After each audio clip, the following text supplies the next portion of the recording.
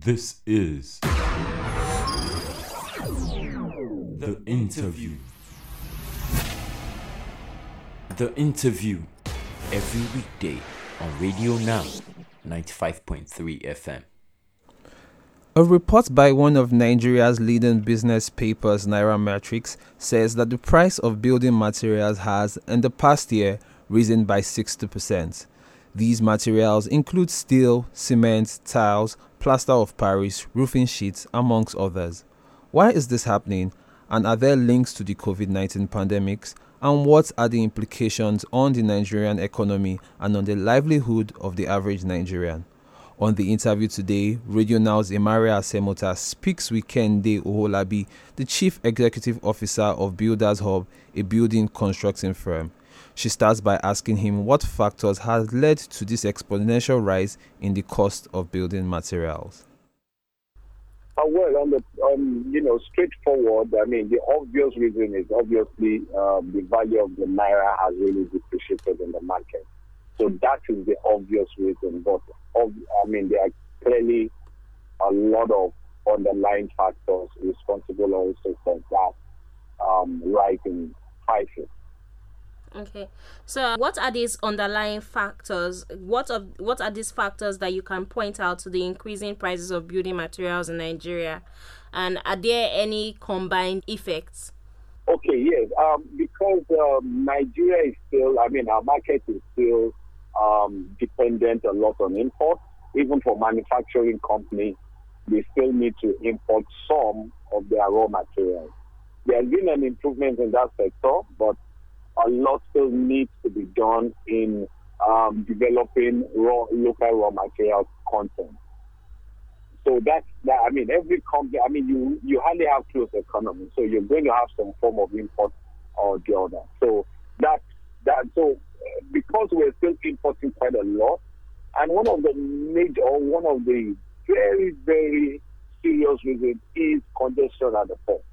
This is a problem we've had for the past 20, 30 years. We've always been having this problem of congestion at the port. And it's simply due to bureaucracy.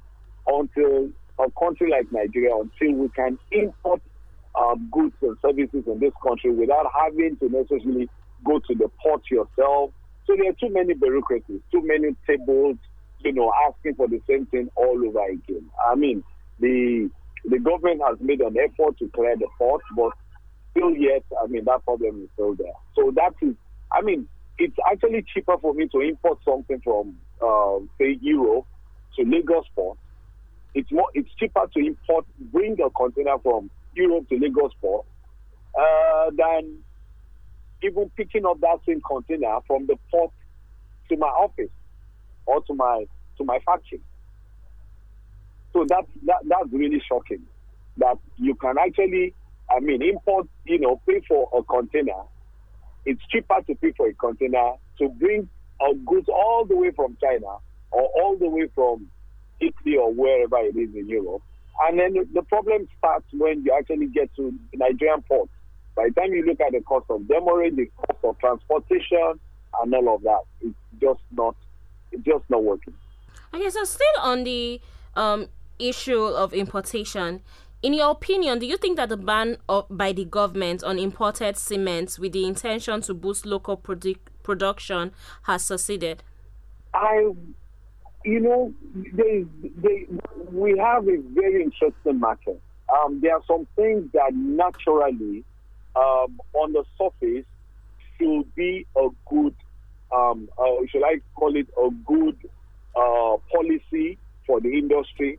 So banning importation in some countries, if you're banning importation, to grow local production or to grow local industries, it's a good thing. But I think there's still a lot needs to be done in implementing those policies. So you can have a policy that sounds very, very correct, but if implementation is wrong, for example, if you take, for example, India, for a long time in India, and even still so now, imported vehicles are more expensive. So that has allowed, vehicle companies or motor companies like Tata to grow. So that policy works in India. But there's something about our market, there's something about our people, there's something about our culture that ordinary policies that should work somewhere, when the implementation is wrong. If, for example, if you ban imported cement and somebody sees that as an opportunity to monopolize the market, to dictate what is happening into the market, then the policy will not achieve the aim the government wants it to achieve. That policy might be there, maybe simply to enrich some people. Okay, don't worry, I'm going to ban this for a certain amount of, years and all of that. You're going to, so you will suffer. So for every month of that importation, give me X amount. So implementation, I believe that the policy is right. The intent might also be right, but the implementation is not aligned. I mean, cement as of today is 3,500, 3,300 per bag. I mean, that is too expensive. It's cheaper for you to even go and buy cement in Benin Republic there, who, this is the market that imports cement and all of that. And it's still cheaper for them to build than for us to use cement made locally here in Nigeria. The same thing is happening to other local manufactured products like tiles. Like, they're getting more expensive by the day. So there's still something wrong. A policy appears right, but there's still something wrong with the implementation. Okay, so what role does the COVID-19 pandemic have to play in all of this? Well, COVID-19 obviously was, factories are restarting all over Europe. A lot of, there was a break during the lockdown. There was a break all over the world. So the time you need to import. So, for example, if you need 2 months, 3 months. So we had a break in transmission or in supply. So obviously it's going to create an immediate scarcity of goods. It's going to create an immediate scarcity of some of the raw materials needed. And that is why quite a number of even local manufacturers in Nigeria, because they can't get in their raw materials in on time because of that COVID. So there's some kind of scarcity in the market, and on that obviously is going to cause increase in demand and obviously increase in prices. Okay, so at this point, what intervention do you think can be made to counter the hike in prices? Well, I would like to say one answer fits all, but I don't think so. I mentioned to you the policy of banning importation of cement. Mm-hmm. There's no one size fits all, so you can't just say do this. I think it's nothing short of a revolution in a lot of things. We can do what you call palliative measures. We can do palliative policy. But if we're really going to, address things like this, if we're really going to solve problems like this, the entire market situation needs to be overhauled. That is my opinion. So I can't just tell you, okay, ban this, or I can't tell you do this and all of that. There has to be all stakeholders will need to come together, and everyone, because if you need 10 stakeholders for a policy to succeed, and you have 4, the policy will not work. So it's nothing short of a revolution or overhaul of the entire system. It has to do with foreign exchange system. It has to do with the ease of importation and exportation. It's not one size fits all. When we're talking about what can the government do to help this, it's nothing short of a revolution. All stakeholders need to come together, and you're talking about the full retinue of stakeholders involved. Like I said, customs needs to be involved. The central bank needs to be involved. We need to look at foreign exchange policies. We need to look at the organizations, the market organizations, and several other organizations. So it's just not one, because if you solve foreign currency something, and it's still taking me 2 or 3 months to clear my goods in the port. You have not solved the problem. I'm kind of curious about the government. So, construction booms are often one of the ways in which governments ginger up the economy during recessions. And the Nigerian government is no different. They have made a big deal about their many infrastructure projects.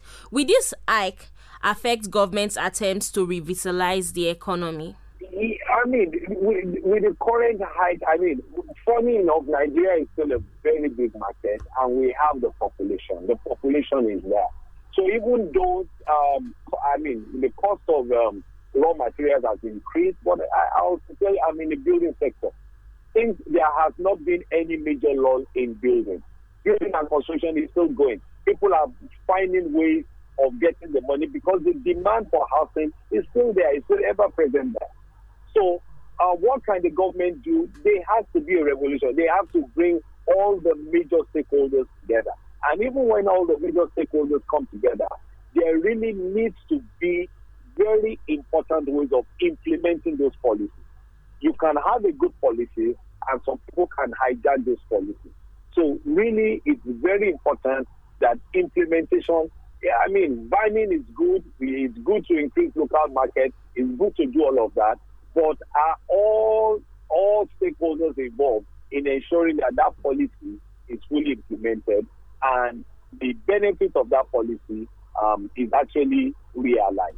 Okay, so finally, before we go, sir, are there efforts taken by members of the construction industry in ensuring a reduction of this increase in price of construction materials? I'm very sure that all stakeholders, especially people in the construction, are really looking for ways. But this is where you still have to come back to government, because government are the ones that create enabling environment for some things to happen.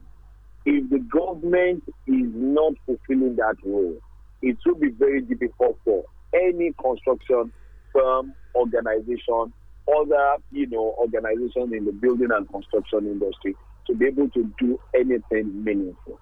It's very, very important that environment, government are the ones that can create, that have the power and ability to create that environment for things like that to happen. That was Kehinde Owolabi, the Chief Executive Officer of Builders Hub, a building construction firm, talking about the rising cost of construction materials in Nigeria.